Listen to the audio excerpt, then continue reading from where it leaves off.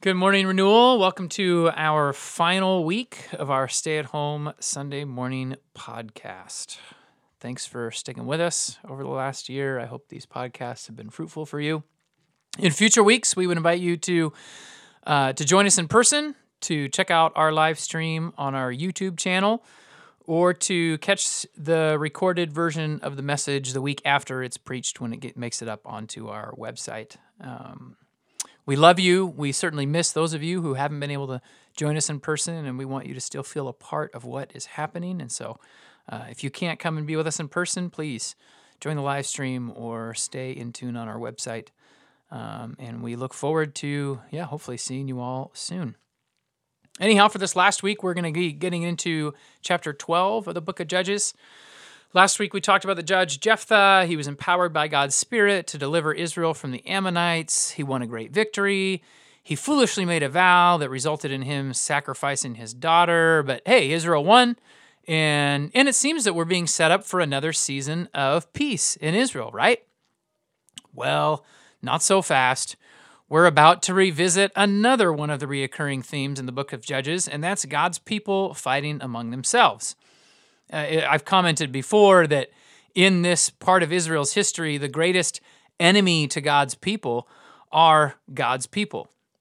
In the book of Judges, the greatest enemies to Israel are their own brothers and sisters, their cousins. And today's story is just a textbook example of how bad things get when we allow tribal loyalties and infighting to overcome the commonality that we might otherwise share with our brothers and sisters in God's family. So, Judges chapter 12, Jephthah leads the Gileadites to victory over the Ammonites. And at the beginning of chapter 12, the Ephraimite forces are called out, and they cross over to Zaphon, which is in Gilead or Gadite territory, depending on which map you're looking at. Anyhow, they cross over the river to the east side to this town. And at the beginning of chapter 12, the Ephraimite forces are called out, and they cross over the Jordan to the east side to a town called Zaphon. Now, maybe it'd be helpful if we just do a quick discussion about maps. You know, sometimes we read the names of these tribal territories, and some of us might be thinking something like the 50-nifty United States, but the reality is that Israel is really, really small. And so, I mean, so small that, take the territory of the tribe of Manasseh, and really that territory is going to be more comparable to the size of Lewis County here in Washington State, the county immediately to our north. And if you take the tribal territory of Ephraim, really it's closer to the size of Cowlitz County, and Gad is more closely the size of Skamania County, which is just to the east of us. And then even geographically, those territories would be located somewhat the same. If you're not familiar with a map of Washington, Lewis County continues to the east about twice as wide as Cowlitz County is. And so if you just imagined the Jordan River going down through the middle of that, that's sort of what it's like. The Jordan River went down through the middle of the tribe of Manasseh's territory, and so it was kind of split into east and west. Anyhow, the Ephraimite army crosses this Jordan River into the Gileadite territory of Manasseh on the east side of the Jordan. And they say to Jephthah, "Why did you go out to fight the Ammonites without calling us to go with you? Now we're going to burn down your house over your head." So if you recall at the end of Gideon's victory, who was a judge a couple generations before this, there was a similar thing that happened. In that story, it was again the Ephraimites who are kind of the ruling tribe in Israel. They came to Gideon after Gideon won victory over the Midianites, and they're like, "Why didn't you call us?" And then the narrative said they vigorously opposed Gideon over that. And vigorously opposing, we don't know for sure what that means, but it's certainly a level or two below, we're going to burn your house down over your head. I mean, these are death threats now, but we're seeing a repeat cycle again. Only each time this cycle repeats, the story's getting a little bit darker. The picture of God's people is getting a little more evil, and their future is looking a little more bleak. Anyhow, Jephthah answers them. He says, "I and my people were engaged in a great struggle with the Ammonites, and although I called to you, you didn't come to save me. So when I saw you weren't going to help, I took my own life into my hands. I crossed over to fight against the Ammonites. The Lord gave me victory, so why are you coming up to fight me today?" So when Ephraim had come out a couple generations earlier and confronted Gideon and said, "Hey, what are you doing going to fight without us, similar to how they're doing now in this story. If you recall, Gideon, out of humility, answers Ephraim, humbles himself before them, kind of schmoozes them a little bit, and avoids a conflict with Ephraim there. Jephthah is choosing a totally different strategy. Instead of approaching his brother and the accusations that are coming in humility, he goes right at him. Verse 4 says, Jephthah called together the men of Gilead, and they fought against Ephraim. Remember, this is the family of Israel, fighting the family of Israel. It says the Gileadites struck them down because the Ephraimites had said, you Gileadites are renegades from Ephraim and Manasseh. So, admittedly, the Ephraimites asked for this battle, right? They're the ones who marched out with an army. They're the ones who threatened Jephthah, and they're the ones who now are getting a lot more than they bargained for. But what did that last line say this conflict is really about? I mean, initially, Ephraim comes and says, you didn't call us in the battle. But this line saying that this fight is over the fact that the Ephraimites are saying to the Gileadites, you're renegades from Ephraim and Manasseh.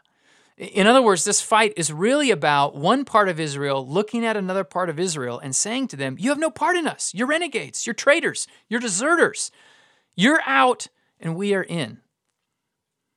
Now, let's be honest. Does that maybe sound just a little bit like the modern church at times? Maybe one denomination looking at another saying, you have no part in us. Or preachers talking about other movements or other churches and criticizing them, saying, hey, they're deserters, they're apostates, they're not like us, and we are not like them. Which, I'll admit, it's easy to feel this way, right? I mean, to fight feelings of moral superiority as we look at people around us. I know in my own heart, as a pastor, if I know of a church around us in our community, hey, that church is a little bigger than the church that I'm working at, it's easy in my mind to say of them, hey, it's because they're just playing to the consumerist Christian crowd. And if I, sacrificed my morals to play to consumer Christians like they did, then we would be twice that big.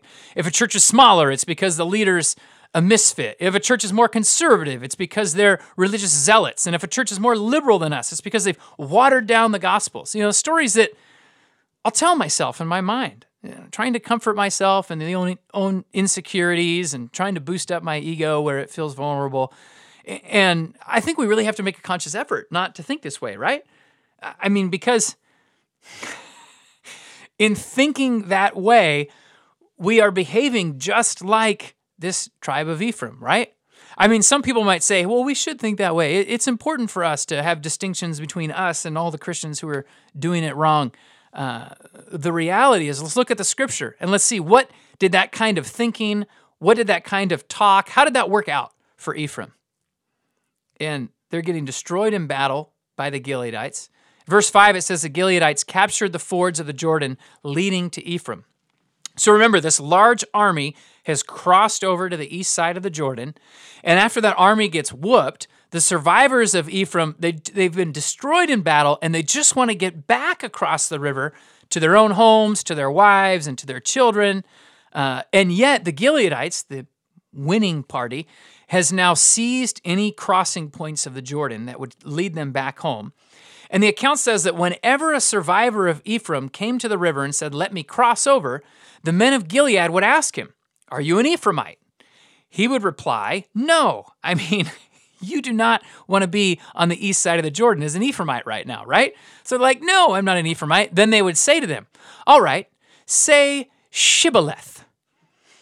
And if the person said Sibboleth, because he couldn't pronounce the word correctly, they would seize him and they would kill him at the fords of the Jordan. And so 42,000 Ephraimites were killed at that time. So Ephraim crosses the river, says to Manasseh, you have no part in us, we have no part in you. Manasseh agrees with them, you have no part in us, we have no part in you. And they begin to kill the Ephraimites. And of course, Manasseh, or the Gileadites, end up being victorious over their cousins. And the Ephraimites are no longer a part of us, right? They're less than family. And now we're at a point where these Ephraimites are even less than human, right? And apparently the only reliable way that they can tell each other apart is by how they pronounce this one word, Shibboleth or Sibboleth. And the only difference is how they pronounce one word. I mean, I would be asking the question, wait, You can't tell us apart except for how we pronounce this one word. Are you sure that we're not all one? I mean, you said they have no part in us, but if the only difference between us is how we pronounce this word, are you sure we're not all one? And we can see, of course, in this sentiment, we see the root of, all crimes of prejudice throughout history, where the only difference between us and them is the shade of our skin, or the only difference is the shape of our eyes, and the only difference is language. The list goes on and on, but to where people would say to another people, you're out, we're in, we have nothing in common with each other, we are not the same. And again, I think the voice of reason, the voice of reconciliation would speak into humanity in that place and would say, are you sure that we're not all one? Scripture speaks to these evil xenophobic sentiments. In Paul's letter to the Galatians, he says in chapter 3 that there is neither Jew nor Greek. We say that today, and it's not a controversial statement, but in that day, written to the people it was written to, this was huge. He says there's no slave nor free. There's no male nor female. He says you're all one in Jesus Christ. And what a tragedy it is when God's people allow their petty conflicts, allow their insecurities, allow their greed to undermine the gospel of his kingdom. That says God is no longer holding men's sins against them, and that he is building a new kingdom made up of every tribe, every tongue, every nation. He's making a kingdom where there is neither Jew nor Greek, slave nor free, male nor female, for you are all one in Christ. We understand that God's intent for the nation of Israel was always that it would be this tapestry nation that included people from every tribe and every tongue. And yet here we have the children of Israel, the biological children of Israel, murdering these would-be prisoners of war that offer no threat to them. They're just simply murdering them, saying they have no part in us. And these were the men who were beaten, had lost the war. They're just trying to turn tail and run home. And they're being caught and captured, and they're being identified as other, and then they're being murdered there on the banks of the Jordan River. We don't know what the split is between how many died in the battle between Gilead and Ephraim and how many were murdered trying to slink back across the river. But we know that the total of both of those instances is 42,000 people. And that number just really stood out to me. And so in going back and looking, I discovered that is the highest death total in any event for Israel's history, the highest death total that is offered to us thus far. And that death total is delivered at the hand of Israel. You think of the different plagues, the different times that in the wilderness where people perished under disobedience, and at times thousands died. But 42,000 is way above that number. And this is not an act of God. This is an act of hostility where brother raises arm against brother and slaughters each other. And so here we have Jephthah, who was raised up by God to be Israel's deliverer, and he ends up presiding over the largest slaughtering of Israel's people ever recorded up to this point. Jewish tradition believes that this violence came back on Jephthah's head. Verse 7, the closing story for Jephthah, is that he led Israel for 6 years, and then Jephthah the Gileadite died, and he was buried in the towns of Gilead. And a couple of things stand out there. One, 6 years isn't very long, but two, he's buried in the towns, plural. How can he be buried in more than one place at one time?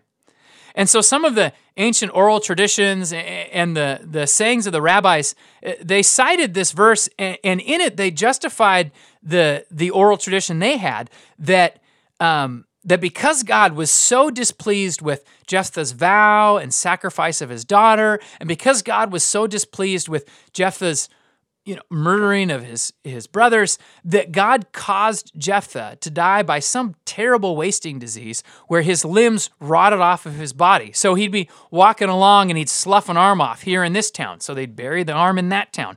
And later on, he'd be moving along and he'd drop a leg over there in that town. They buried in that town, and eventually he died and was buried somewhere as well. It's such a disturbing image. Especially when you consider this is the guy who God had plucked out of the most unlikely of circumstances and chosen to lead. This is the guy who was meant to deliver his people and judge them in righteousness. This is the guy who was meant to point forward to the ultimate deliverer. And while he does some of those things in measure, boy, he misses the mark all over the place. This is the guy who ends up burning his daughter in sacrifice to God in the fashion of worshiping the false gods that our God is committed to winning humanity back from. This is the guy who in the end presides over the largest slaughter of Israelites in Israel's history up to this point. And so instead of being who he was meant to be, he's just a shadow of who he had been created to be. Instead of living for the Lord and living in righteousness as the judge God created him to be, he lived out of this place of bizarre religious pride. He lived out of this place of weird tribalistic nationalism, and he surrendered to the all too common demons of infighting and division that have the stranglehold on the house of Israel in this generation. And the reality for us today is to consider the fact that those same powers, they still love to wring the necks of God's people. The powers of darkness that rejoice anytime there's infighting or there's room for spiritual pride in the body of Christ.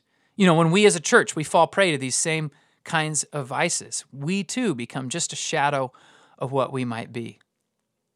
And I think the best way to combat these tendencies is to mindfully commit ourselves to speak well of our brothers, to answer harsh words with humility, to extend mercy when it's in our power, to judge harshly, and when we feel justified judging harshly, to extend mercy.